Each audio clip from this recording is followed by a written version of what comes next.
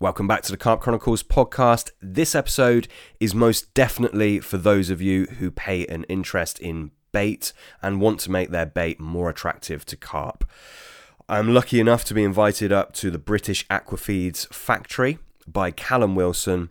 I had a look around, looked at all of their hydrolysis equipment and the other parts of the factory. Absolutely fascinating. The stuff that they're doing up there is genuinely exciting for those of us who are interested in new bait products. After my tour, I sit down with Callum Wilson, who is the director, and I talk through different things that they are working on, new products, where Callum sees the industry going, what we can do to make our bait more attractive to carp, and a whole load more. It was absolutely fascinating. I thoroughly enjoyed my time up there, and I really hope you enjoy listening to the interview with Callum. Before we jump into that, of course, I need to announce we are sponsored by carphuntergiveaways.co.uk. I've said it before, I'll say it again. These guys are awesome. They give a proportion of their profits back to war veterans who suffer with PTSD. And just the prize draws themselves are absolutely fantastic. They have got everything that you can think of there, from bed chairs, bite alarms, bivvies, even bait. So check them out, carphuntergiveaways.co.uk. And lastly, before we jump into the interview, of course, we sell our own bait these days.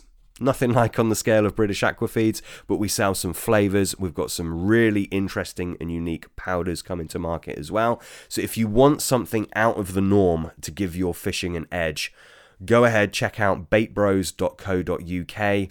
It's all exclusive to us. It's very unique, and I wholeheartedly believe in every single product that we release. So check us out. baitbros.co.uk. That's it for the intro. Let's jump into this interview. I hope you enjoy it as much as I did. Callum, welcome to the podcast. Do you want to start by introducing yourself, giving us a brief history of who you are and how you got into the position that you're in today? Right. Hi, everybody. My name's Callum Wilson, and I'm the director of British Aquafeeds. Brief history on myself. I'm just, and I repeat, just over 50. Started fishing at the ages of 6, 7 years old, going through the motions of learning the tricks of the trade, float fishing, ledgering. It eventually came through to sort of like the specimen side of things in the mid to late 80s. Probably just as a carp fishing boom was about to take off. So then I've always had a keen interest on why and how things work from a bait point of view. The early days we had the likes of Rod Hutchinson, Richworth, etc, etc. Then came along the NutraBaits and the Premier Baits mainline. And I've, over the last 20 years, I've studied to quite an in-depth, self-taught, read a hell of a lot of wheat and chaff, that's scientific journals, and I've been involved in the bait game for probably about the past 15-20 years, from an industry scale. Started off working at Sticky Baits as general manager. Sam Anderson brought me in 2011. Unfortunately at the time things didn't go to plan. He sold out to his brother Tom. Tom decided he could do my job, so I was asked to clear me things and leave, and ended up Steve Carey approached me to run a company called British Aquafeeds. I always said at the time, with a bad experience I had at Sticky, I would never get back into it, but I think it's more of a love for all things bait related that we think, oh, one more try can't harm anything, can it? So we got back into it, and Steve explained his vision of why he set up the company called British Aquafeeds. Probably a lot of people know that we're very closely related to DNA baits, so the main emphasis was to bulk buy the ingredients for DNA, and on an offshoot is obviously if we're buying 30-40 tonnes of this material and DNA only take 20 tonnes, have we got an outlet to sell it? So this is why I was brought in, because of the knowledge I gained and obviously the customers I built up previously, and working with the likes of, example, say Nutrabaits or whoever. I had some good contacts in the industry where I thought, yeah, I could maybe get rid of some of these ingredients, these oils, these liquids that we're trading. Started trading in 2016 in Pollington in a 1,000 square foot unit, and today we have 27,000 square foot, probably more than I can handle. And obviously things have gone from strength to strength with the investment that Steve's done into the business to drive it forward. It's an impressive setup here. I've lucky enough to have a walk around with you, and we'll definitely get into the whole production side in a little bit. Just to clarify then, were you with British Aquafeeds from the ground up, or was it already established when you came in? Steve had set up the company through Company's House, but Right. He wasn't actually trading. So he brought me in, obviously, to oversee DNA's requirements on the ingredients and liquid side. And then what surplus stocks we had, we was to trade to the various manufacturers of baits out there, see what customers we could pick up. So it wasn't actually trading when I set up. So we didn't start trading till February 2016. So in effect, we've been trading just over 5 years. Yeah, and I think in that time, it's fair to say you've become the premier bait ingredient supplier for the home roller. What do you think has been the key for you making such a rapid headway within the market? I think being a home roller before myself in the late 80s, mid 90s, and knowing what they want in retrospect to quality ingredients, supply of quality oils, and especially the booming hydrolysates. People, the fishing, the home bait roller, the bait manufacturers, they have quite rightly a love for hydrolysates. They really do, and they are, to me, probably key number one attraction in attracting a fish, because of the actual makeup of the hydrolysate, which I'm sure we'll come up to a bit later on. Definitely. Well, I think we'll slip into it now. I mean, I know BAF's been making leaps and bounds in the realms of hydrolysates. I know you've got some new things you're working on. I'm sure you want to talk about some of them. Can you, before we jump into that kind of thing, can you just explain to those that don't know, what is a hydrolysate? Why should we be paying attention to it? A hydrolysate takes basically a long chain protein and breaks it down into what we call smaller chain peptides, ditripeptides, and if you want to extend that further, into free-form amino acids through the use of what we call endo and exopeptidases. Now, endopeptidases cleave the long-chain proteins down into smaller peptides. Exopeptidases cleave the actual individual amino acids from the shorter protein chains. So obviously, anybody who has a rough idea on how a fish is attracted to a bait will know that amino acids, it's how does a fish realise that there's a bait there? It's through its sense of smell. They have two: sense of smell and a sense of taste. Now, obviously, how does it know that its food source is there? So this is by the amino acids given off from a particular bait, or it might be what, if it's a living creature, it might be what it secretes. See, everybody, when they eat something, in general terms, they have to have a poo out. So, and that poo is full of stuff that your body doesn't want, yet it's broken down into a molecular level. So that poo in itself contains various amino acids, various ammonia, nitrates and stuff. So this is what the fish are attracted through a chemo attraction. You mentioned peptides as well as amino acids. Obviously, we all get wrapped up in the amino acids and the attraction of those. As far as peptides go, have you looked into whether, in the first instance, peptides are attractive to carp, whether it fits their chemoreception key? Or is it something that you try and minimise from the bait? Is it something you try and maximise within the bait? Depends on chain length of the actual peptide itself, you would probably have to shorten that peptide chain into what we call diene tripeptides. But you come across a catch-22 situation here, because through the use of enzymes and the hydrolysis techniques, when you shorten anything, you get a significant bittering action. Mm-hmm.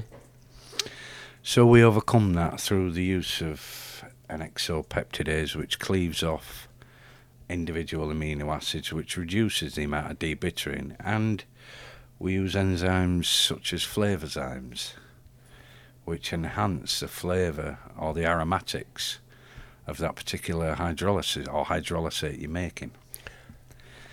Flavozyme, that sounds made up to me. Is that a real thing? No, that's just basically the name the enzyme supplier will give a particular product. Right. What they will do, there will be a mixture of endoexopeptidases, particularly around the glutaminases that free off glutamic acid, to give it that umami smell. Yeah. If you're making a meat hydrolysate, for example, they will concentrate those that will pronounce the actual aromatics from particular amino acids. So that's where they concentrate their expertise on. Yeah. So, UNAMI's interesting, isn't it? We were talking about John Baker before we hit record, and I know that's something that he's been very much into for many years. So just to go back to these flavour enzymes, it's not an enzyme bolted onto a flavour as we would know it. Presumably, it is actually a protease enzyme. You know, okay. Most enzymes are proteins themselves. Yeah, they work, to simplify things, they work in a lock and key. Yeah, your key fits a lock, it unlocks it, and then you're able to open the door.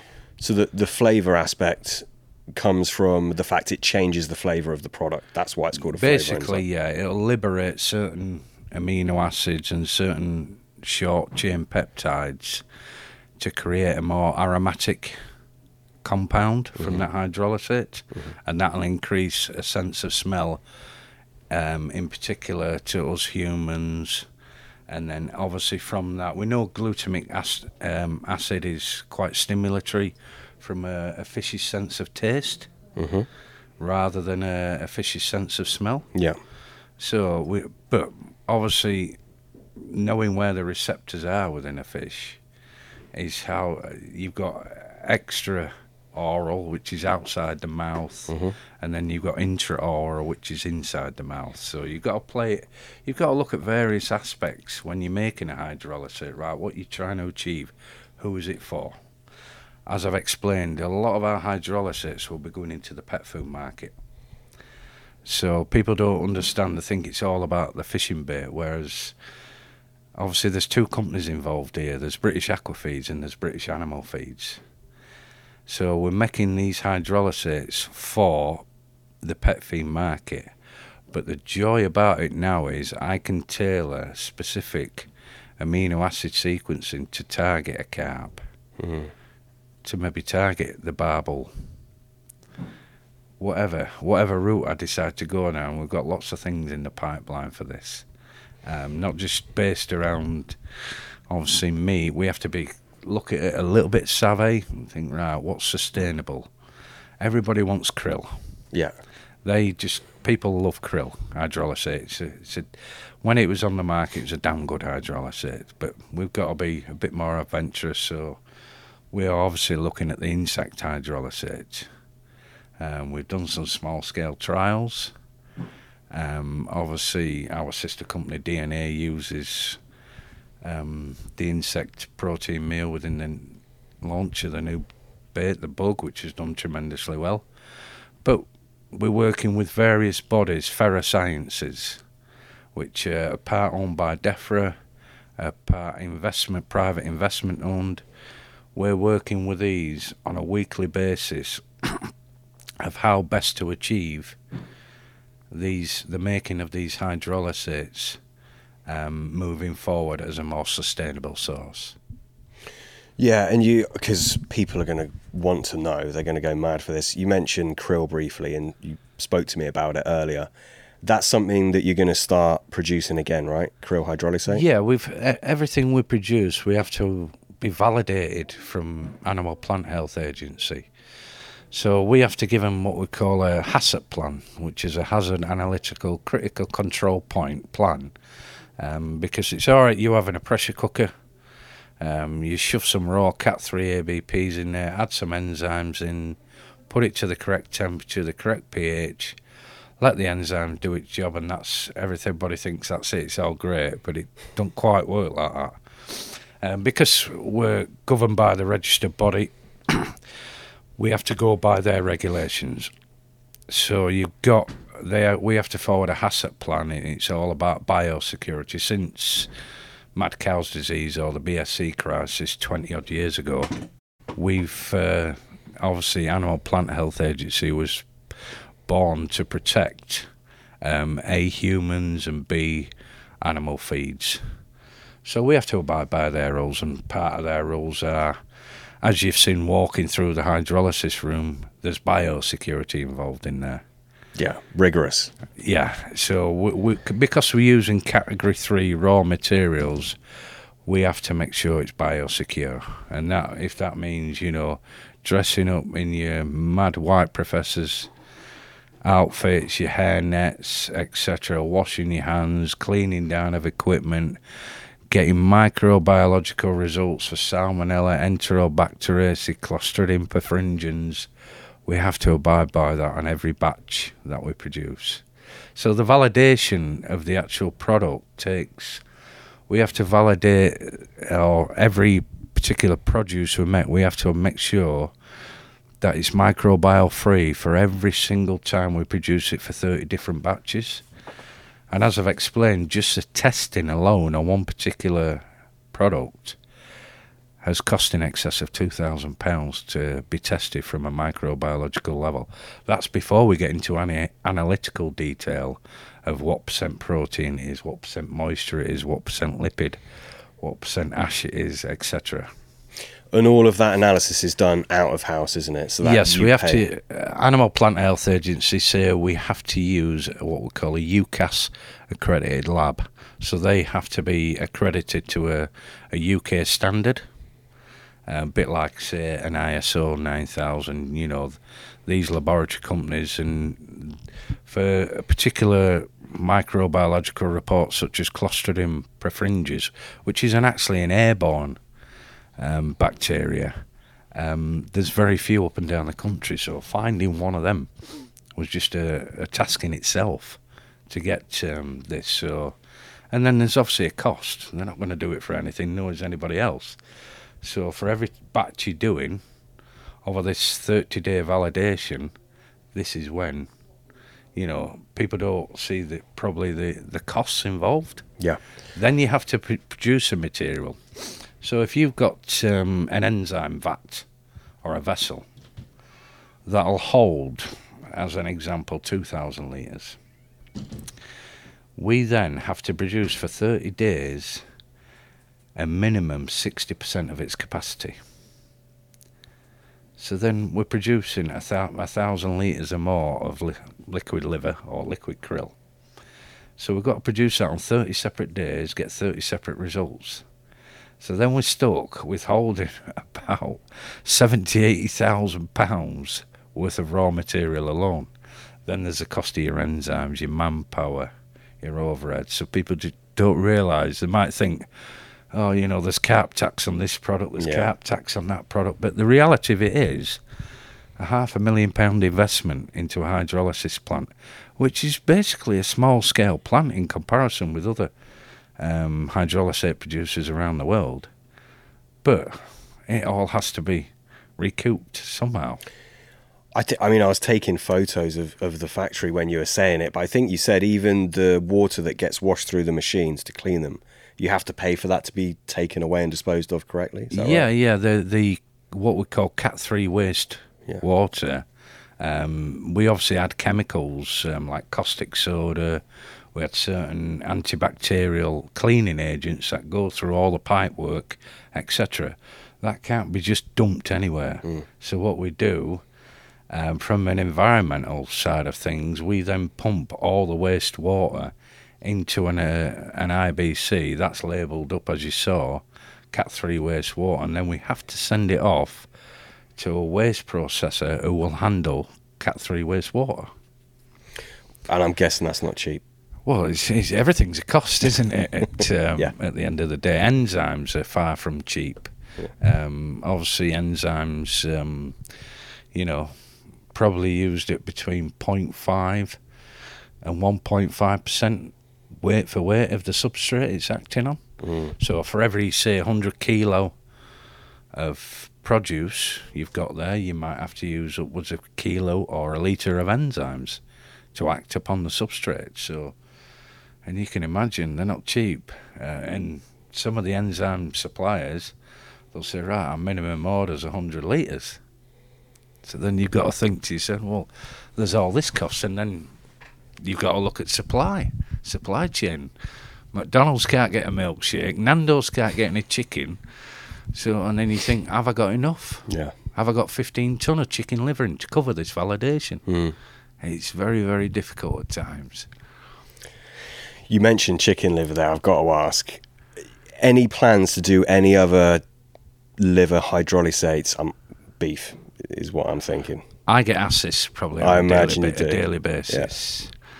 Now, our chief vet and Animal Plant Health Agency has categorically ruled any beef hydrolysate to be used as a no-no in aquaculture feeds.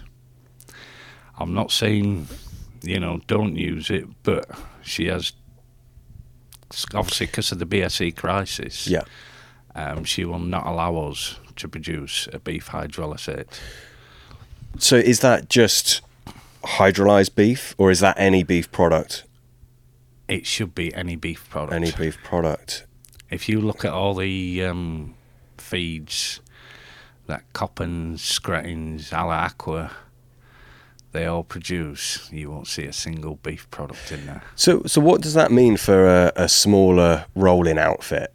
Yeah, someone that may be selling, I don't know, 500k a month. That kind of setup, it still applies to those, or it applies to everybody. Everyone, yeah. It applies to everybody. Everybody that's registered through DEFRA, through Animal Plant Health Agency, you're not allowed to use beef products. Okay. But obviously, at the end of the day, it's not up to me to say what Joe Bloggs next door can use. If he wants to use beef products, that's his call. I'm not here to police it. It's the job of the authorities. Yeah, of course. Yeah, I understand that. Obviously, I walked through your hydrolysis plant, and it's space age stuff.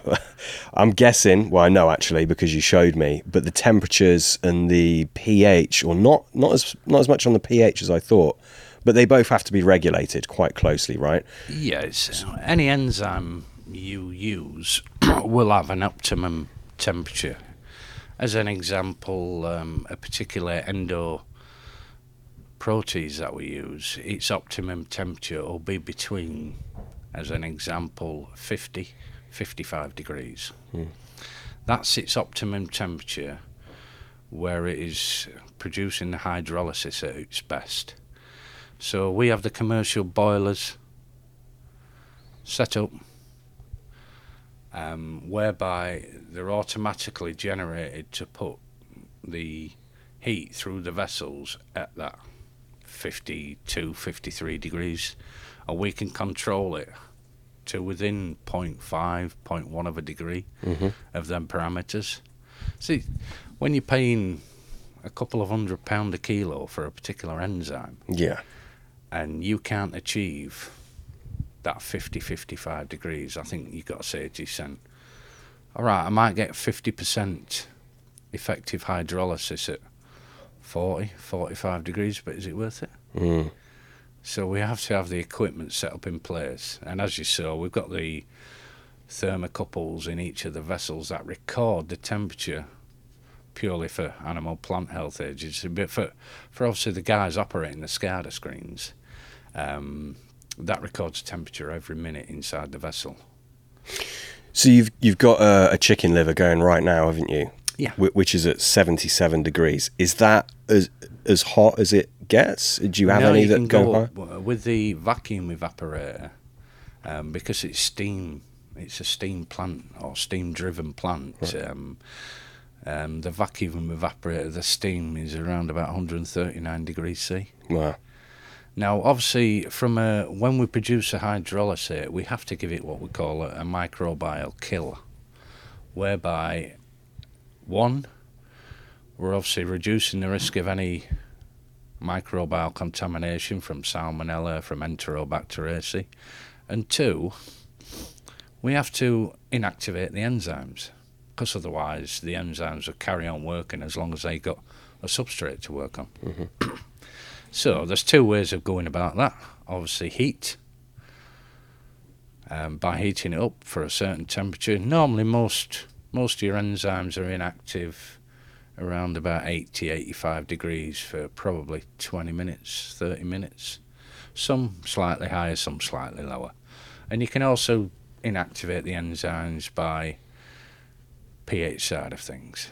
As we said before, enzymes can be optimal between pH 6 and 8. So if you reduce the pH of a particular liquid down to 3.5, you virtually instantly cut out any chance of any enzyme activity. We preserve it with organic acids, such as formic acid. Formic acid is commonly used in the animal feed industry to preserve a product, stop it spoiling. So we're no different. We use formic acids quite cheap. We use a mixture of 3 different organic acids. Obviously, it can be commercially sensitive, but it does say it on our new labels what they are. Mm-hmm. So we use them, and we know from various studies that certain organic acids are quite attractive to fish. So if you've got the organic acids, you've got the amino acids, and the health benefits that go with the hydrolysates, to me, it's a no-brainer. Yeah. Absolute no-brainer. And that's why they are, quite rightly, so popular. Yeah. Most definitely. So you get a lot of enthusiasts making their own so-called hydrolysates at home. What are your thoughts on that? I think the thoughts are good because it's more of a fermentation. Yes. Which takes a lot longer. Mm-hmm. Again, probably not quite as high temperatures needed for fermentation, but definitely I've messed around with some pretty potent bacterial strains. Obviously, avoid the gram-negative. If you're going to go out there and do it on your own, you can be seriously ill by using some of these bacteria strains. So stick to the gram-positive ones that you know won't cause you any side effects. One thing I didn't touch upon is when you're using enzymes, especially in a powdered form, just how dangerous it can be to the human respiratory tract. Yeah. So we have, I'll let you take a picture of the actual MSDS from the enzyme suppliers, and you'll be thinking, wow, why am I even thinking about touching this stuff? Yeah. You know, so you've got to be aware that you've got people here working for you. You've got to put their safety first. Obviously, you've seen the chemical cupboards that inside of the big yellow lockers that they all have to be locked away in and handled properly. So you just got to be careful. I mean, the home bait makers, they're making it on a small scale. Mm-hmm. You know, they might be making 5 litres of a liver. They might be making 5 litres of a fish, you know. And I think that's where a lot of your inventive stuff comes from in carp fishing. You know, when you look about it, if we didn't try anything, we'd be getting nowhere. So this is where I sort of like say, fair play to you, mate. If you could make that work for you, good on you. Because if we don't try and do something, if we don't try and ferment it and break it down to a micromolecule level, who else is going to do it? Have you got any tips for them so they can be more successful with their own homemade hydros? Yeah, I think the lactic acid bacteria is a good one to go down. Always, if you can, mince the produce up so the actual bacteria have got more of an open surface. to work on the substrate, make sure everything's meticulously clean. Because what you'll find is, through fermentation, you're breeding bacteria. Yeah, you're feeding the bacteria, and the bacteria secrete. A lot of it is what the bacteria secrete. The enzymes they secrete then actually breaks the produce down. I'll give you an example, classic one, Bacillus substillen. Absolutely phenomenal. Before you all go out there and rush to buy Bacillus substillen, just be careful what you're actually acting upon. I've used it as an example for breaking down chitin, because it secretes a chitinase, which is the exoskeleton of, say, shrimp, etc., which is very hard. It's made of hard polysaccharide material, so it's very hard to break down from an enzyme level. But bacteria secrete the chitinase breaks down the chitin. Hence, it's made the product more pure than just using certain enzymes alone. It takes a lot longer, upwards of 30 days in a controlled environment. However, the results are more than worth it. But if you're uncomfortable, don't risk it. The only thing I would say is, if you talk to somebody, or talk to a friend, or talk to people on the internet who are more familiar, if they're willing to help you, great. I think it's the consistency as well, isn't it? For people doing it at home, I imagine you can't get it 100% consistent, like from batch to batch, like you guys do. But I'd imagine that's the main concern for them, isn't it? The temperature of they're operating in a store. You can, if you've got a controlled environment. If you have a controlled environment, where I would always tell people to log down the exact amounts you're using, the amount of bacteria, the amount of water. They're obviously mixing water with the actual substrate, whether it be liver, beef, prawn, whatever they're trying to ferment. Write everything down, because there will come a time when you think, I'm getting good at this. And you're getting popular, maybe selling a few bottles here, there. But just make sure you write everything down. Mm-hmm. Okay, good. So just sticking with hydros before we move on. In your opinion, what is the best hydrolysate that's been produced, either by yourselves or by someone else? We've come across a hydrolysate in the last 2 years. It's not made by ourselves. It's one that obviously goes in DNA Bates the book. And given the amino acid profile, I've never seen anything that comes quite as close as this to the absolute ultimate hydrolysate.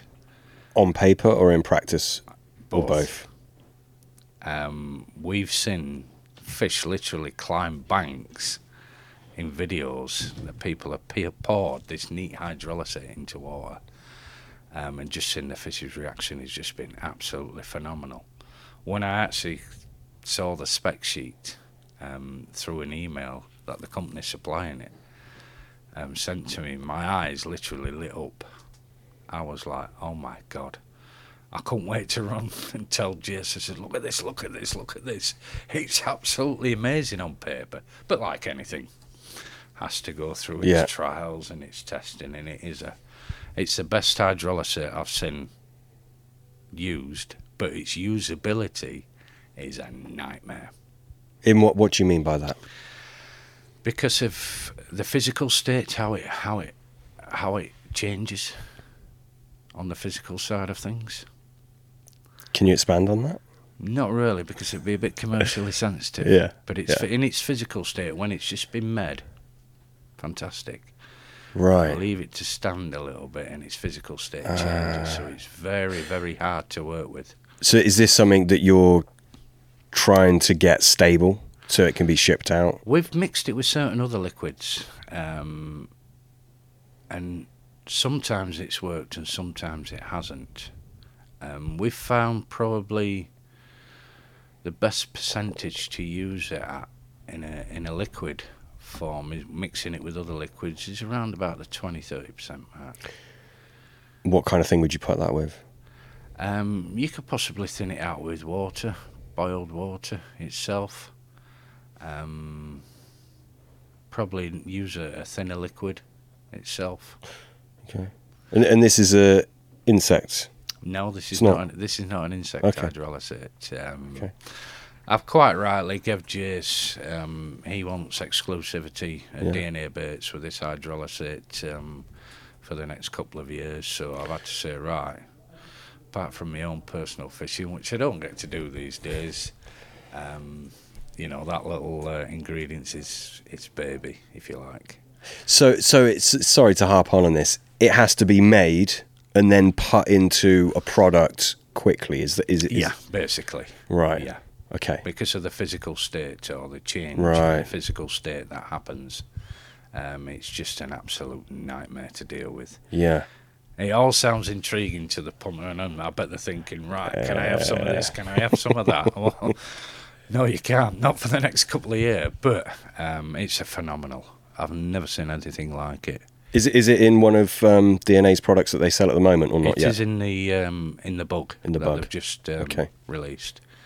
It's quite probably the closest I've seen to it fish reaction wise. It's not very often I'm impressed with liquids and various, because I've probably 95 different ingredients and liquids you come across. Yeah.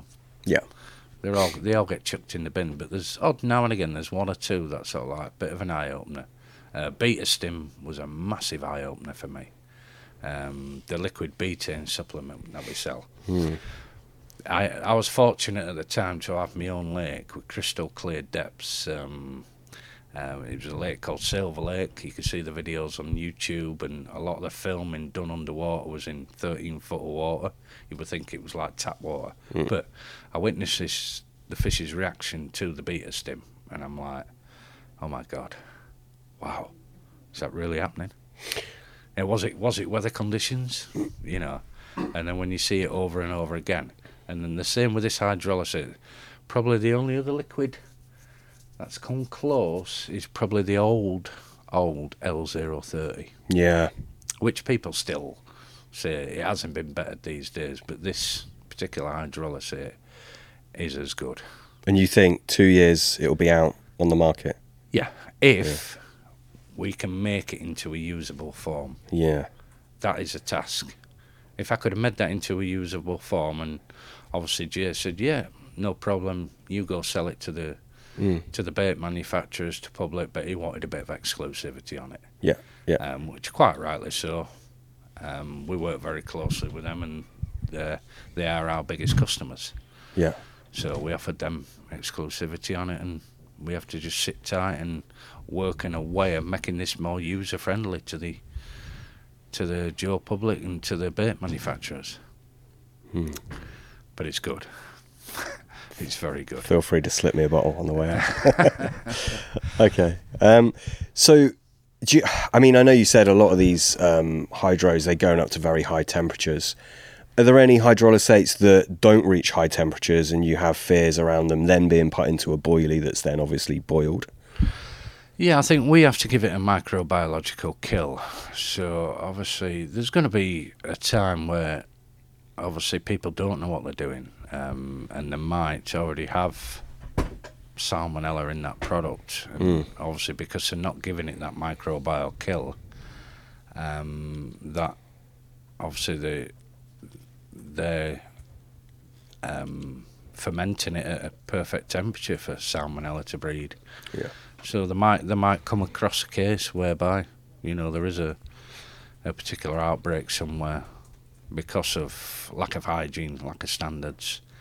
But like I said before, if these guys wasn't doing it and learning about what makes fish tick, and learning about how we get new ingredients, new hydros and stuff like that coming along to the fore. A lot of these guys, they're the sort of like inventors of various products. So You know, I'm not here to tell them they can't do that. I'm here to say, you carry on doing what you're doing, because I see you guys as the actual guys who make things happen. It's a good point. Yeah, sorry, what I meant was, are there any hydros that shouldn't be heated up? So you produce several different hydrolysates. Is there any that don't reach that high temperature within your own production, and then people are going home, putting in a boiling mix and boiling it? Does that denature it at all? Yeah, I think with obviously boiling at 100 degrees C, so you're always going to get a slight denaturing effect there. I would say, given that what do most people boil the baits for? Between 2 and 4 minutes. Mm-hmm. Does the actual core of the bait hit 100 degrees? Ideally not. I think the reason why we boil the baits is A, to form a skin on it, stop nuisance fish, and B, we might be sticking it out 90, 100, 110 yards, you know, in the throwing sticks, and it has to have a firm skin. That's the downside to it. So you will get some denaturing there. Yeah. But I think what you can do is obviously overcompensate a little bit. So say if you knew 30 mil in an ideal world was kept within that boilie or bait, 30 mil of that hydro was kept in there. If you know you're going to lose, I don't know, let's say 10%, you'd end up putting 35 mil of hydro in the bait to counteract for that maybe 10% loss you've got. You'll always get some form of loss. Exactly the same when you're using your powdered pre-digesting material, like your CPSP 90, your hydrolyzed liver powder.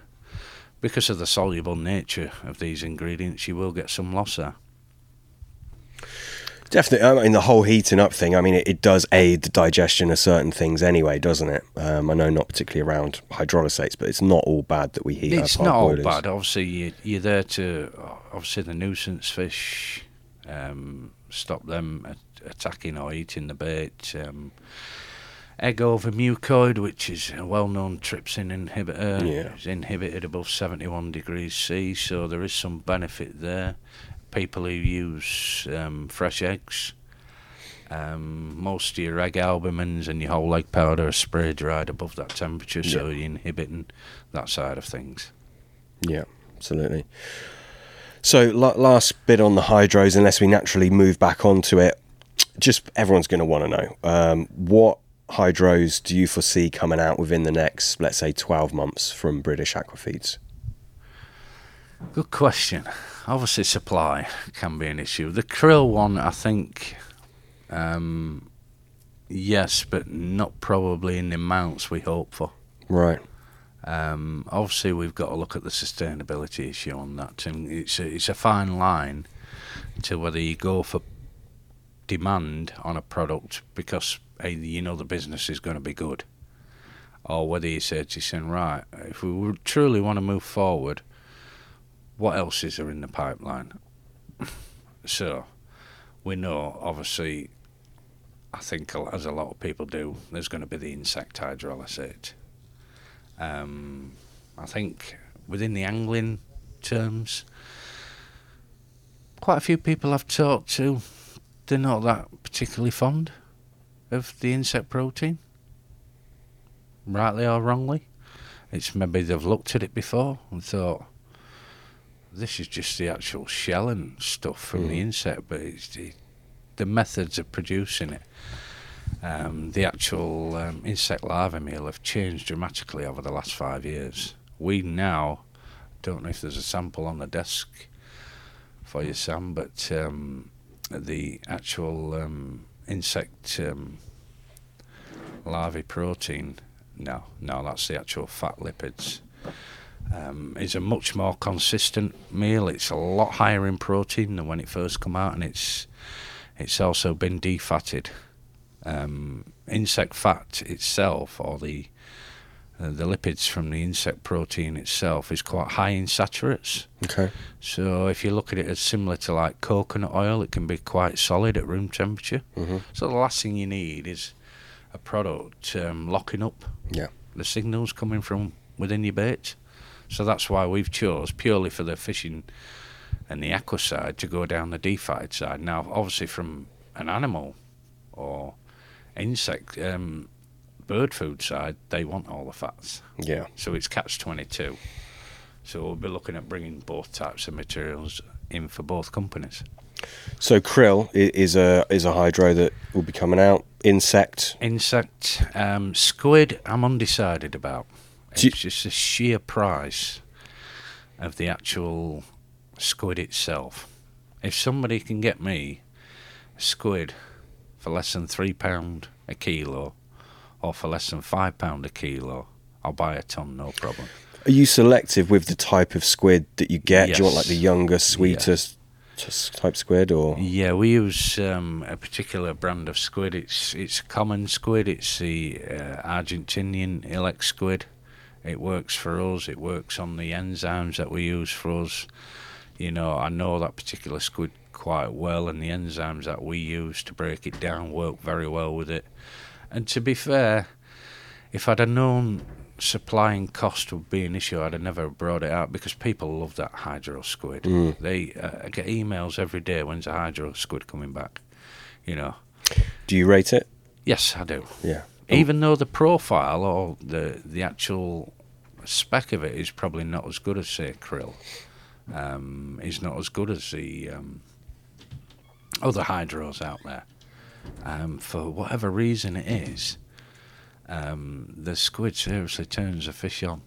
I think there's more to it than just amino acids, isn't there? There People is, get yes. so wrapped up in when it. you look at, I don't like people to get too hung up on protein and amino acids. I would always say to people, if that was the case, look at the humble tiger nut. Just look at how insoluble that tuber is. What is it? And it's got a track record second to none. So don't get too hung up on protein and amino acids. Yeah, don't get me wrong, they are a vital chemoattractant.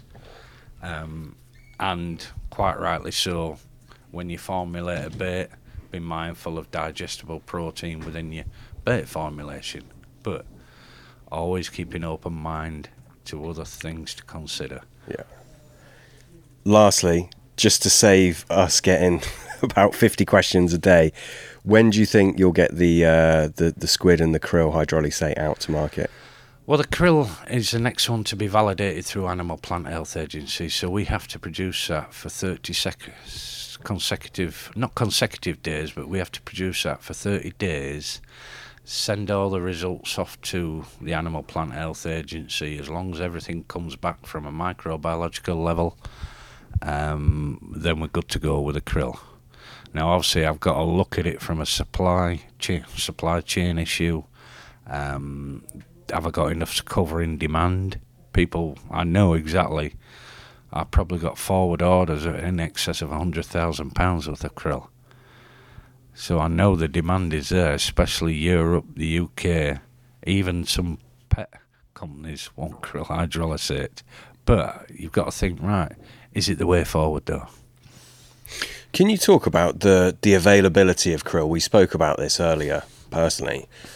Obviously, there's a lot of crap spoken, isn't there, about krill and whether it's sustainable, if there's much of it left, etc. Can you talk us through the standpoint on the state of krill, its supply and demand?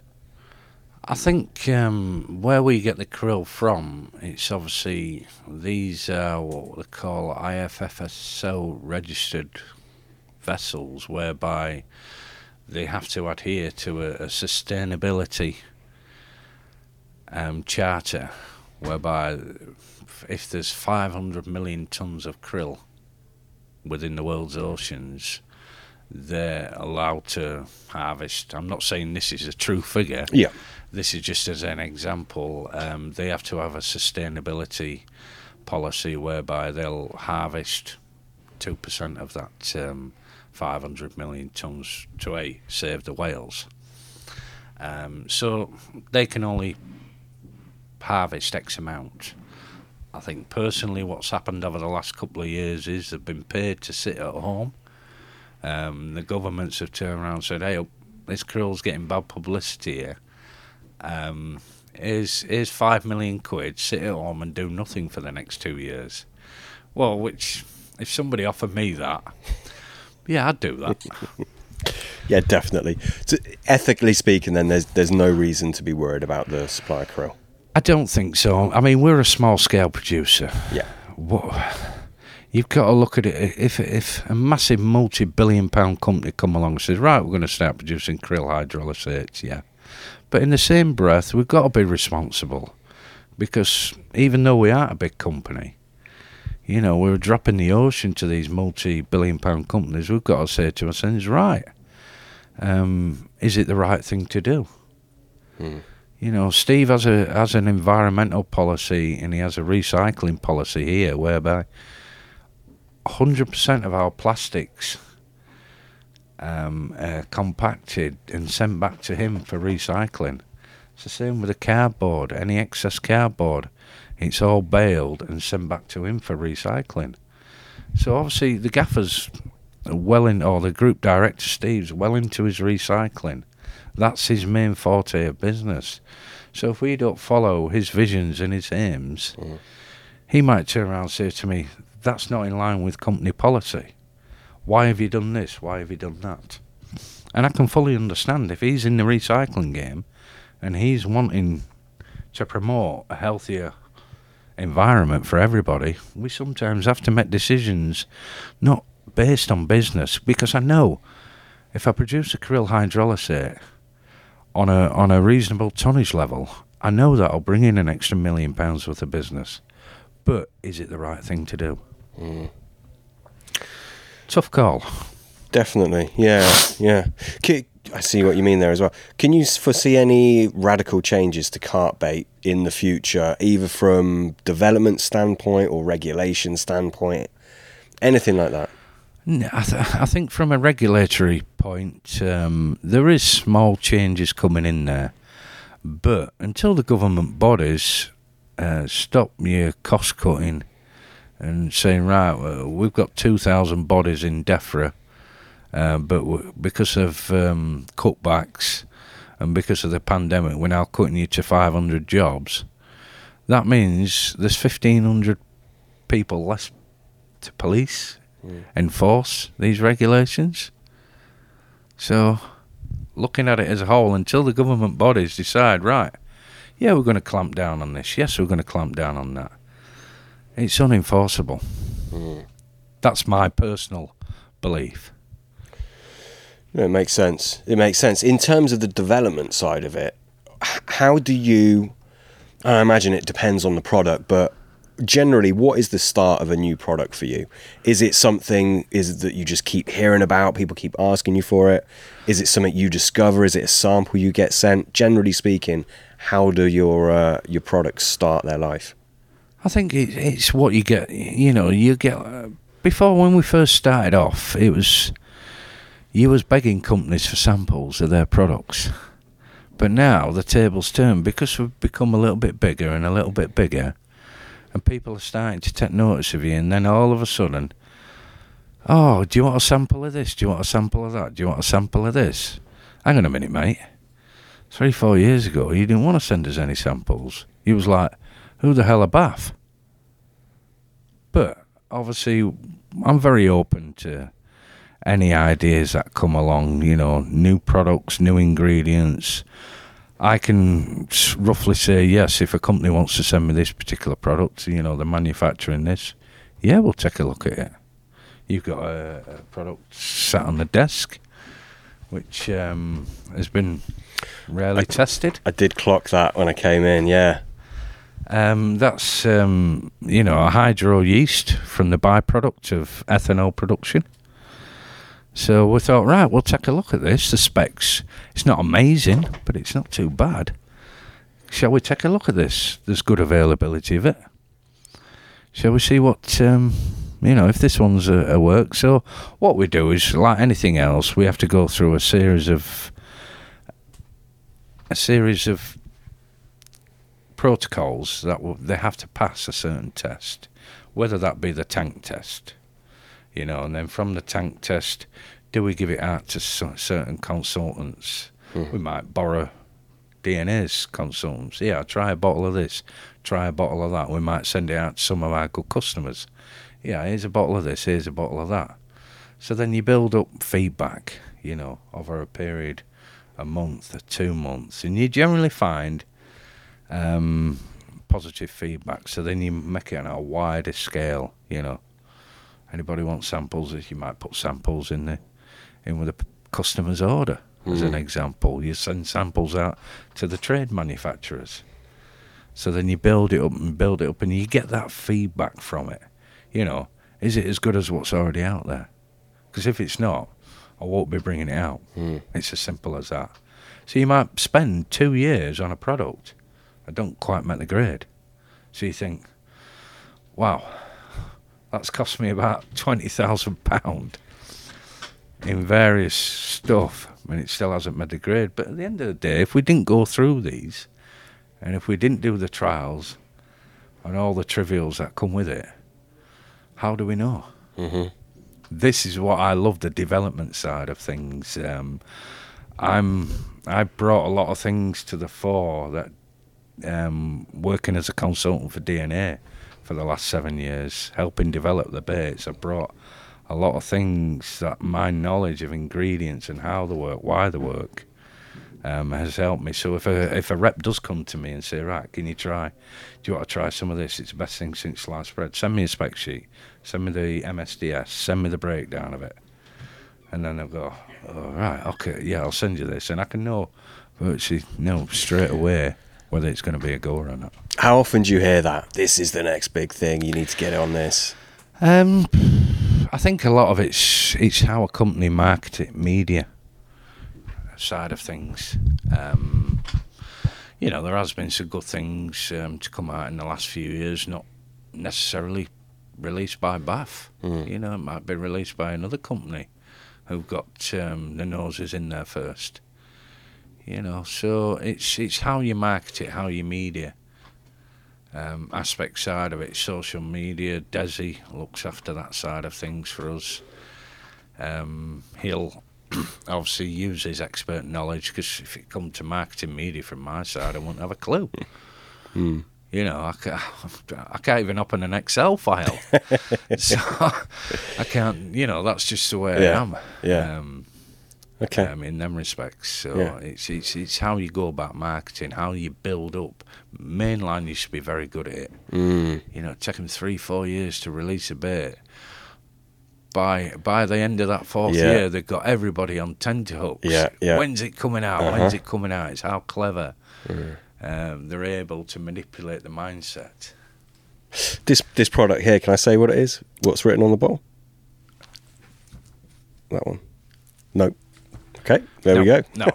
We've called it, for now, we've called it hydro yeast. Basically, it's a mixture of yeast and wheat protein fractions from the byproduct alcohol industry. Gotcha. So we've been sent it because we work with some of the big companies. He dropped probably 1 litres off. I've asked him for 1,000 litres of it, an IBC. Unfortunately, they sell it in 29 tanker loads. Oh shoot! So I don't really want to mess about with 29 ton. But I shall. If he can supply an IBC of it, I'll take it to the next stage. Desi's already caught fish on it. Hey, how'd you rate it, Des? Des isn't mic'd up, but it worked. It worked. There's a lot more testing. Yeah, it's of course. A brand new product. There's a lot more testing, but I'm thinking, as with a lot of liquid yeast products, they tend to come into fore in the winter months, colder months. Yeah. So obviously from now onwards, a lot of people are going to have it in their minds about, you know, using it for the winter bait. If I do get the IBC in before winter, I shall certainly give samples out to the various bait manufacturers and people who want samples to have a look at it. Yeah. And just get the feedback from there. Yeah. And we'll see how it is in a year's time. See what people's thoughts are. Is it working? Does it work? Just take it from there. Fascinating. There's got to be a huge element of passion for this, rather than just selling things that work and never really move forward. It seems like you're constantly trying to find new products and things and advancements. Yeah, I don't think there's enough years left in your lifetime, though. Yeah, never ending. Looking at that, I love product development. I love new things. A product like DMPT people are using to some considerable success now. I first came across nearly 18 years ago. I've messed about with enzymes over the last 10, 15 years. I've messed about with ketones, flavourings and such. There isn't enough hours in the day to cram it all in. Ketones are an interesting one. Not for attraction, but energy, as far as I'm aware. What were your findings with ketones? Very, very hit and miss. Yeah. We used... it was more to do with the bodybuilding supplement boom. We looked at raspberry ketones, and I looked a little bit more in the energy, or the mitochondria side of things from that. Yeah. And so I was like, well, can I pursue something down this avenue? Because obviously if you don't go down that avenue, you'll never know. And I found the levels to use were very, very hit and miss. It's the same with a simple product like caffeine and creatine. I was using creatine 20 years ago, messing about with it in hot baits. But for every time you're messing about with it, and you're wasting another 3 nights fishing. Yeah. But if we don't do that, how do we know whether this particular ingredient works or not? So it's building up that knowledge over years and years. And now I tend to, obviously I'm more business orientated these days. So I've got to say, right, I'll look at something on paper, know it will work, and then take it to the next level of the testing. Do you ever come across anything that would work well and would be really, really valid and worthy ingredient or product that just isn't economically viable, so you chuck it out? Yeah, probably GLM. I think DMPT, when I first come across DMPT, or dimethyl beta propionthetin, as its name is, when I first come across that, I was scratching my nuts thinking, is this really as good as what everybody's making out, or what the manufacturers are claiming? Fine line for error, right? Very, very fine line. And the penny didn't drop until I put about a quarter of a teaspoon into a pint glass of water years ago. And I did a pH test on it, and it just blew me away. The pH dropped below 2.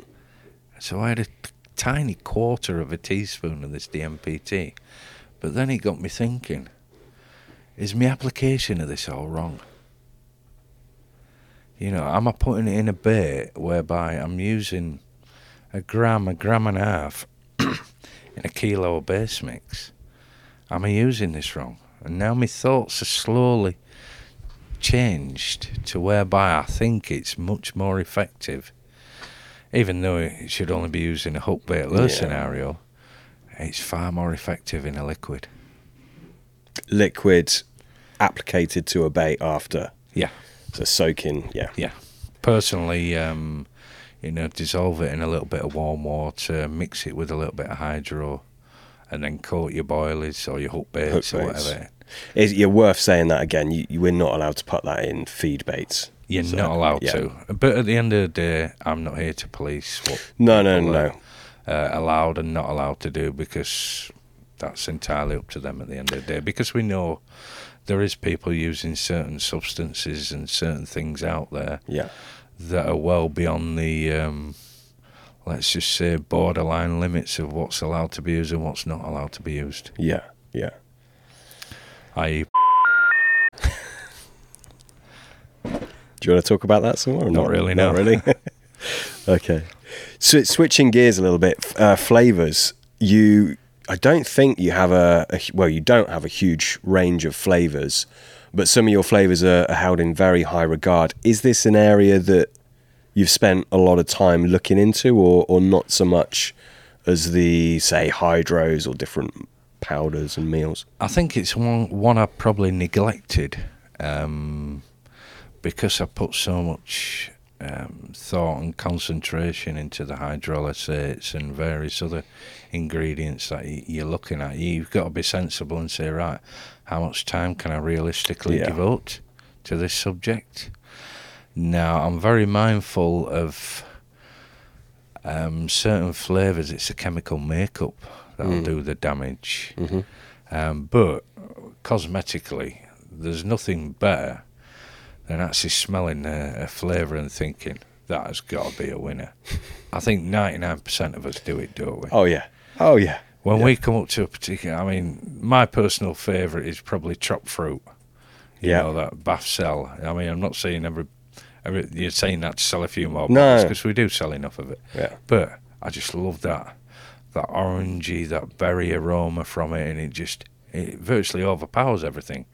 And what's one man's pain with flavours is another man's gain. You talk to so many people within the industry and on the bank. You know, you might get a guy using a strawberry flavour, and as John Baker quite rightly pointed out of all the 300 different aromas within a strawberry, there's only one that's effective. Well, it was like, well, he knows far more than what I do. But at the end of the day, what I've tried to do with flavours, we did a bit of field testing back in the late 80s for, obviously, the great Rod Hutchinson. And that guy was an absolute legend when it come to flavours. I've held him in such high regard. How he could come out with so many effective flavourings back in his period in time was just phenomenal. You know, he was just on another level altogether when it come to actual flavourings and why, and he understood why they worked. He must have had a massively deep understanding of it all, because there's no way he would have had enough time to test. If you think how many flavours he brought out and how much testing each one of those, you know, you have to short track that process surely by knowledge of what is going to work. I think obviously with the EU legislation and the Food Standard Agency classing fishing bait as an animal feed, now all these flavour houses have had to reformulate the flavours so that the EU additive approved. It's a bit like the Kingfisher Red, Robin Red scenario, whereby now they've swapped over to a beetroot powder instead of a synthetic dye, which is obviously a more natural-based beetroot powder that goes into the makeup of the Kingfisher Red and the Robin Red. So now the FSA has decided, right, fishing baits are food classed as an animal feed because there's a lot of people eat fish on the dinner plate, which to me I think it's a load of tosh. It's a recreational sport at the end of the day. As long as you're on a lake or a river, which is recreational fishing, I think there should be a dividing line there between A, feeding an animal, and B, recreational fishing. Yeah, we can't go poisoning the waterway systems and stuff like that with various things, but there should be a line classified from the authorities. Look, this is recreational fishing. It's not as if we're farming or rearing farm fish for the table. Yeah. It's totally different. So with all the regulations around the flavour houses having to reformulate all their recipes of all their flavours they produce over the last 18-24 months, and people come back to you and say, oh, this flavour's changed. Different. This flavour's totally different, and this flavour's a bit thinner, this flavour's whatever. Yeah, it is, mate. It is. I'm not going to lie to you. Because of the EU regulations, that they cannot use this chemical because it's not an EU feed-approved additive. You cannot use that anymore in a flavouring. And I think that's where that's hurt the people who rely on flavours a lot. Yeah, oleoresins resins are obviously a different thing, and they act differently within the bait, but that's something that won't change, right? They're pretty I consistent. wouldn't have thought so. Not only they're a natural derivative from essential oils, etc. Yeah. So you should be fine there. Yeah. Obviously work very similar to essential oils as a flavour enhancer type perspective, and one I really rate highly. But flavourings, again, like you said, Bath hasn't got a massive amount of flavourings. Yeah, we could have come out with 200 flavourings, but in reality, out of them 200 flavourings we brought out, how many would effectively work? Exactly, yeah. You know, and obviously, hats off to John Baker. He's got a brilliant range of flavourings. The old Nutribates flavourings were held in high regard. Rituous flavourings back in the day, again in high regard. And there is probably Solar's Koi and Octopus Rara, again held in high regard. So, effectively, realistically, how many is there out of 300, 400, 500 flavourings? How many really effectively do work? What is it? Dozen? 20? Yeah, it's not many. Personally, not many at all. No. So I think it's one of them. It's a personal choice, you know, and I think because of the nature of the chemical makeup of flavourings, you can easily overdo it. No, definitely, yeah. And people are people, aren't they? They want to smell it. They do. It's like when you open the bottle top on a flavouring. Yeah. They have to smell it. Yeah.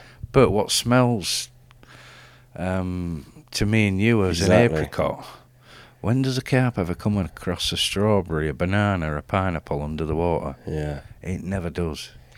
Unless it's fell from a plant, a tree, or whatever. Yeah, which is, yeah. So, from me, I think 90% of it is cosmetic. It's what the angler smells and he thinks, I'm having some of that, regardless. And I think that's what it is. You know, the nuts and bolts of it all are, the angler wants to smell that within his bait. Yeah. It's very much a confidence thing for him. And if it is a confidence thing, and it's working for you, fair play. That's the honest truth about it. Oh, yeah, and it gets overdone because obviously they want to smell that flavour in the finished bait, don't they? Which is often too much. Yeah, you might have a strong smelling fish meal ingredient within your bait, and you're putting this nice smelling strawberry, pineapple, whatever in there, and using it at the recommended dosage. Like Tutti Frutti is a massively powerful flavour. I'm always banging the drum on when customers ring up, don't use any more than 1.5 mil per 6 eggs. And they're like, you hear the phone go silent for a couple of seconds and you're thinking, well, is he talking out of his arse here? But I've used that flavour for years and years and years, and in this case, more is not always better. And then you've got guys like Frank Warwick who are freaking dosing it up and catching loads, and it's just... Yeah. But the thing is, he's using it in a single hook bait scenario, which is massively different. I mean, if you're putting, as an example, this is how I look at the analogy of it. If you're putting, say you're putting 20 mil of, say, Mega Spice, just as an example, in a kilo of bait, and you're thinking, I know it's over the odds, but I'm off for it. And then you go fire out 5 kilo of bait. That's 100 mil of flavouring you've actually put into that lake. Can you really see it being that effective? Because you'll end up repelling. Yeah. Because it'll just hardwire the olfactory bulb, and they just will not be able to look at anything. Yeah. Absolutely. I mean, going on with home rollers, are there any common mistakes that you see them making time and time again? If you were to speak to the home rollers now, is there anything you would say? I think the biggest mistake they'll make is overcomplicating. They'll send me a recipe via email, or they'll talk to you on the phone. Can you give us a bit of quick advice? I've got this bait together. What's your thoughts on it? I'll turn around and say, that's the longest recipe I've ever seen in my life. There's 22 different ingredients there. So I try and split it down, because I'm more nutritional side of things. I think, right, I need some protein in that bait. I need some carbohydrate. I need some lipid. I need some vitamin, minerals. So I've split it down into them 5 different aspects. Right, and what is a particular ingredient going to do for me? Whey protein concentrate, as an example, the 80% stuff. What's that going to do in a bait? Yeah, we know it's going to fulfill quite a bit of the protein needs of a fish. And has it got any functional ingredients? Does it act as a binder? Is it soluble, etc., etc.? So you've got to look at them, and then I say to people, just keep things nice and simple. Yeah, they've got 3 different flavourings in there, if you see what I mean. They've got 3 different hydros in there, and I'm thinking, why do you want that one in there? Well, because so and so said it was good. No, what is your purpose of putting that in there? Because at the end of the day, it's only going to cost you out of your own wallet. So are you spending X amount at Bath or X amount at Spotted Fin or X amount at CC Moores? But at the end of the day, what's the reality of it? Because the more you complicate it, the more your head's going to be up your ass. And let's be honest, it's not hard to overcomplicate things in bait, is it? No. So I just say make things as simple as possible. Yeah, sort your protein level out, and look at your own fishing aspect. Are you going to be concentrating on one water for the next 2 or 3 years? Or are you going to be fishing lots of different venues? You've got to look at it like that and say, right, if I'm fishing one water for the next 2 or 3 years, I want a good quality bait that's going to not blow over that 2 or 3 years. But if I'm fishing a variety of waters, just going with my mates for a social here, there and everywhere, yeah, you can maybe get away with it at the other end of the spectrum. Interesting, and that's coming from someone who sells bait. So yeah, I'm totally honest. Yeah. Whereby I don't see the need to. If a particular hydro works at 50 mil, and Joe Bloggs is down the road saying, well, mine's working at 150 mil per 6 eggs, and I'm saying, well, you don't need that. I'll save you 2/3 of your money by just putting 50 mil in. It's not needed, pal. Mm-hmm. So that's the way I tell it. If I think he needs more in there, I'll be honest and say, right, come on, line Bath's pocket a bit and stick a little bit more in there. But no, I don't. It's one of them. You've got to be honest, and I think the more honest you are about it, the more people respect you and they think, right, yeah, that's sound advice. Moving on to a few questions that we got sent to us to ask you. Stephen, and I've forgotten his name. Robinson? The guy that does homemade bait buffs. Yeah. Sorry, Stephen. Forgotten your name here. Yeah, exactly. Anyway. Stephen. Only kidding, Stephen. He asked, have you got any plans to release any of the kind of old school milks, alpha-lactalbumin, etc.? Right, good question. I've looked at alpha-lactalbumin probably when we first started buying in ingredients for Bath, because I do rate alpha-lactalbumin. Yeah. But basically, alpha-lactalbumin's a particular type of whey protein. So there's some very, very poor quality alpha-lactalbumins out there. Now I've got to look at it from a business sense. Yeah, I got in touch with Arla Foods. They're a big Danish company who produce a lot of milk proteins. They've obviously got a UK distribution centre. Now Arla Foods gave me 2 types of alpha-lactalbumin. They gave me one that was 10% lactalbumin, and they gave me one that was 20% lactalbumin. Now, at the time, to buy 100% pure lactalbumin, you would probably have to go to somewhere like a company like Sigma Aldrich, and you'd probably be looking at around about £150 a kilo. Jesus. Now, for me to buy the 20% alpha-lactalbumin was around about, this is before I got it shipped in from Denmark, it was around about €18 a kilo. Now, Jesus Christ. And even the 10% stuff was about €14 a kilo, and this is probably 4 or 5 years ago. Yeah. So by the time I'd shipped it across into the UK, realistically, who was going to pay Bath 25, 26, 27, £28 a kilo on it? I can't see there's many many uptakers on this. I'd love to bring. I do. Alpha lactalbumin's got a fantastic amino profile to it, and it's a very good ingredient within the manufacture of carp baits. But there's a lot of poor stuff out there. If you see anybody selling lactalbumin, ask them what percent lactalbumin, alpha lactalbumin, is in that produce, because you'd be looking at 2-3%, and the rest is whey protein concentrate. Interesting. Moving on, insect meal within baits. Is this something that you think we're going to be seeing more of in the future?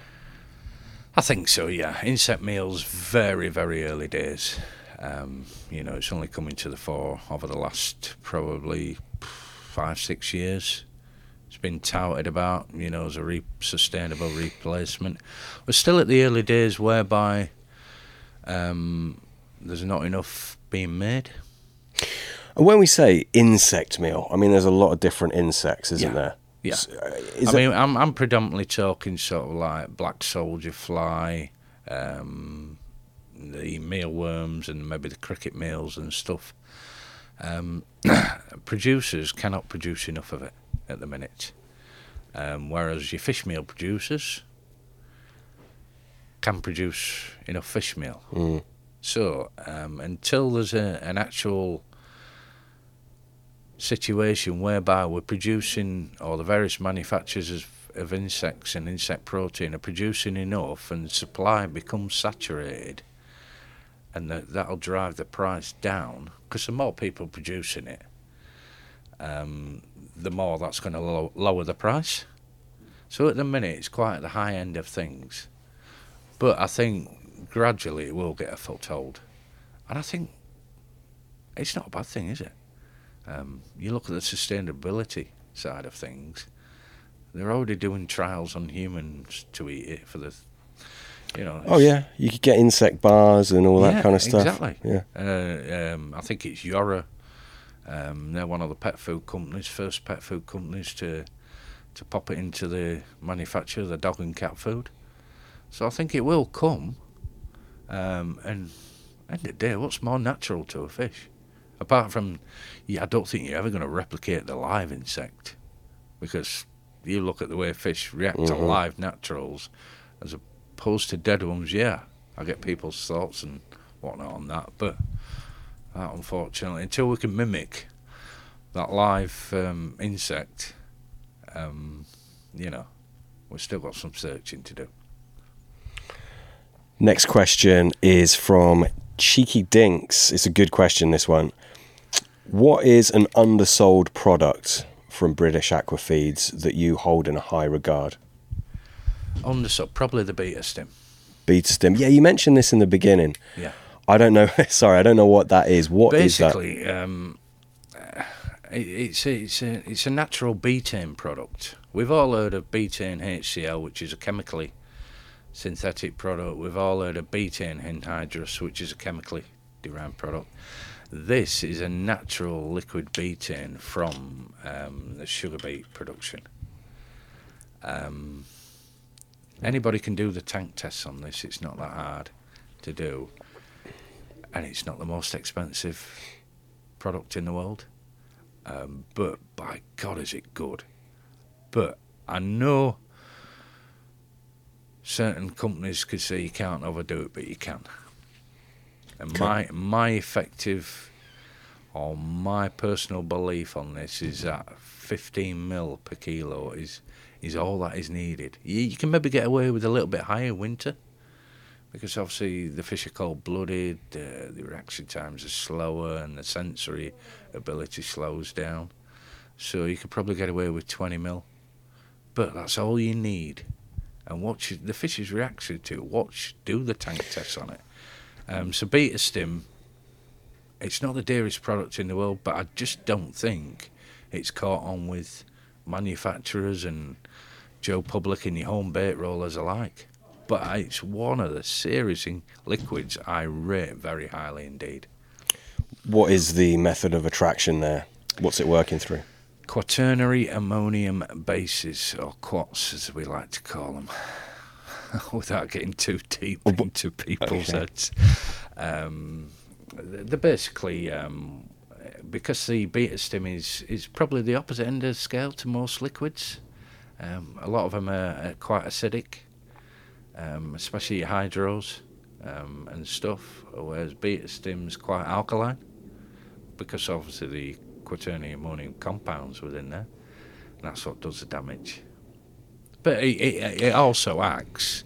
Betaine is well known to aid digestion within lots of animals, not just fish, as an osmoregulator, etc. So there is, on top of it being attractive to fish, it's also good for the fish, or good for the animal. And you said this type of betaine isn't HCl or anhydrous? It's not HCl, it's not anhydrous, it's a totally natural liquid betaine. Does it still possess the digestive properties? Yes. It does? Yes. Okay. Yeah. It still possesses everything. It's actually, I believe it's made in Russia, of all places. Okay. So it's obviously imported in big amounts. And is this working off of gustation or olfaction?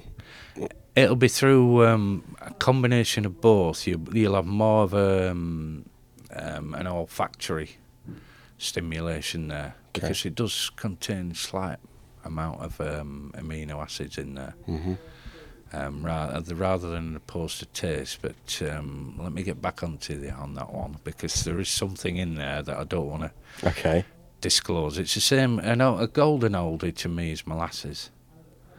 I mean, how cheap is molasses? And I think it's a superb additive. I really do. Given the vitamin and mineral profile of it, and how nutrient dense it is, and fish genuinely like it. Yeah. You know. All right, sometimes don't attract the right sort of species that probably the carp anglers and stuff are after. But I just think value for money, molasses is up there with it all. I think that's just part of how attractive it is. Of course, it's going to attract the bream as well. You know. Yeah, I think there is that downside to it, but I just think it's one of those forgotten ones. Yeah. You know, where probably 20, 30 years ago, a lot of matchmen would include molasses within the manufacture or the makeup of the ground bait and stuff. And it just seems to have gone out of fashion. Yeah. You know, people have relied a lot on the hydros and more protein-based stuff, but you look at hydro wheat. Hydro wheat's dominated the market for a few years now. What is it, 6% protein? So it's not all down to like we've explained, don't get too hung up on the hydrolysis side of things. Yeah, they're bloody good, but always keep an open mind. You know, look at the hydro wheat's amylase activity, which is very interesting in breaking down carbohydrates within a bait. Now, on that note, I've had this chat with Dean Towie, who knows a lot more about bait than I do. But amylase, is this purely working off of just splitting down, say, polysaccharides, disaccharides? Is that the only kind of use it has? Or would you say that there is some chemical reaction byproduct of those saccharides being broken down that is attractive in its own right to cause carp? You're right in that latter part of what you said. The way... obviously, polysaccharides or long-chain sugar molecules are broken down into what we call di or monosaccharide, into what we call simple sugars such as glucose, fructose. You know, there is a byproduct there. I'm not fully 100%, but I believe it's to do with, again, acids. On the acid side of things, I'm not fully, because it's one I've only just sort of like come across in the last year when we'd done the hydrocorn. I had to study obviously various enzymes from our suppliers, what enzymes they supply to break down the actual corn kernel. So I looked at it, and when you look at the type of acid it gives off during that hydrolysis stage, one of them is ferulic acid, which is very beneficial to fish, which probably, I would dare say, maybe 78% of bait makers have never heard of before. So there's another one. So they're all searching on the keyboards now for ferulic acid. But obviously it's only one I've just come to light about and learned a little bit of knowledge about over the last 12 months, and they've complex carbohydrates is probably more head banging than the actual proteins themselves. Yeah. Just a sheer abundance, and you've got disulfide bridges and everything else that are really hard to split down from, like the chitin, the polysaccharides and the disulfide bridges within the chitin to break down. These are simple, not simple, but the complex carbs. So the study of the Cornwall was certainly an eye-opener to me, and how we transform these complex saccharides, into mono and disaccharides, into simple sugars. And it was like, wow, that's so give me a bit of an eye-opener, that. Yeah, because it's generally the monosaccharides that we view as being attractive to carp, isn't it? But as you said, I think there must be something else to the carbate, the splitting action of it. Definitely, byproducts 100%. Obviously, when I look at certain acids given off during that process, and obviously I've given you that one, ferulic acid, we use a 4-way enzyme treatment of the hydrocorn, believe it or not, even though it's quite a cheap product to buy. The actual shell is the hardest bit to break down of the corn kernel to break down. I think if we was to use a particular enzyme, it would take around about 96 hours. I mean, look at it this way, it comes out in your poop, doesn't it? Exactly. And we're pretty good at digesting most there you things. Go. So every time, we've all seen the old sweet corn shell in the poo, haven't we? Yeah. But that's just how hard that the actual kernel or the shell bit of the sweet corn is to break down. Even though it's soft to the touch. Crazy, isn't it? Yeah. We've had a lot of questions about that hydrocorn, and I've never used it. Can you expand on that? Is it been well received by the market? I think the matchmen enjoy it. Yeah. I've tried sort of over the last couple of years to diversify a bit with the various hydros, because there's a lot of carp anglers and a lot of carp bait manufacturers, but you've got to look at and think, right, where can I gain business within the angling side of things? The match scene's massive. And I think it's river angling has gained a massive popularity. You look on the banks of the Trent over the last 4 to 5 years, it's virtually doubled overnight. The popularity in barbel fishing. So, as a business, you've got to understand where the trends are going and say to yourself, right, can we target with our products those that make barbel baits? Those that, can we target the barbel anglers with the hydros and stuff, which we know are just as effective for barbel as what they are for carp? So we looked at it, and the hydrocorn, I think people have thought it's sweet corn. Yeah, it's nothing, is it? But you look at the clouding effect the actual hydrocorn gives off. It's absolutely amazing. It just turns everything like a milky yellow. That's one reason why I like groats. They have a similar kind of effect, and I imagine a lot of people would put those two things together. But the matchmen certainly, the amount of 500ml and 1 litre bottles we sell, in comparison, we say selling 20 litres to the bait manufacturers or 100 litres to this guy. Yeah. The matchmen have obviously cottoned onto it. Yeah. Interesting. Crayfish hydrolysate, is that something you've ever looked at? Not a chance. No, I think crayfish meal in its own right is a quite obviously Nashi first brought the key cray to the fore. What had developed, Gary Bays and the other gentleman at Nash, I'm not sure. Mine's gone blank. Who worked alongside developing? Was it Keith Sykes? Keith Sykes did a lot from here. Yeah, I'm not sure if he helped along with Gary Bays develop the key cray. He did. I'm not sure. I'm just trying to recall back in memory. But I think again, around about 40% protein. The only downside to it was when the company that manufactured the crayfish meal made it, they didn't mill the shell down enough in it. So obviously you had this like pinky red shell outer that was quite coarse, like a bit like oyster shell grit, if you like, but obviously pinky red in colour. And a few people moan about scratching the tables and stuff like that. But the actual meal itself, I do rate. But for, say, every 20 kilo sack of the crayfish meal you're getting, I would have to sieve off half of it. Yeah. So I've got to look at, you got to look at costings as a business. Yeah, I can get crayfish meal in it. What are you going to pay for it? £8-9 a kilo to buy in? Yeah, and then realistically, what's that going to make in literage? Am I going to have a market for it? So it's one of them. Yeah, I think for the home novice, for him to make a crayfish hydro, yeah, go for it.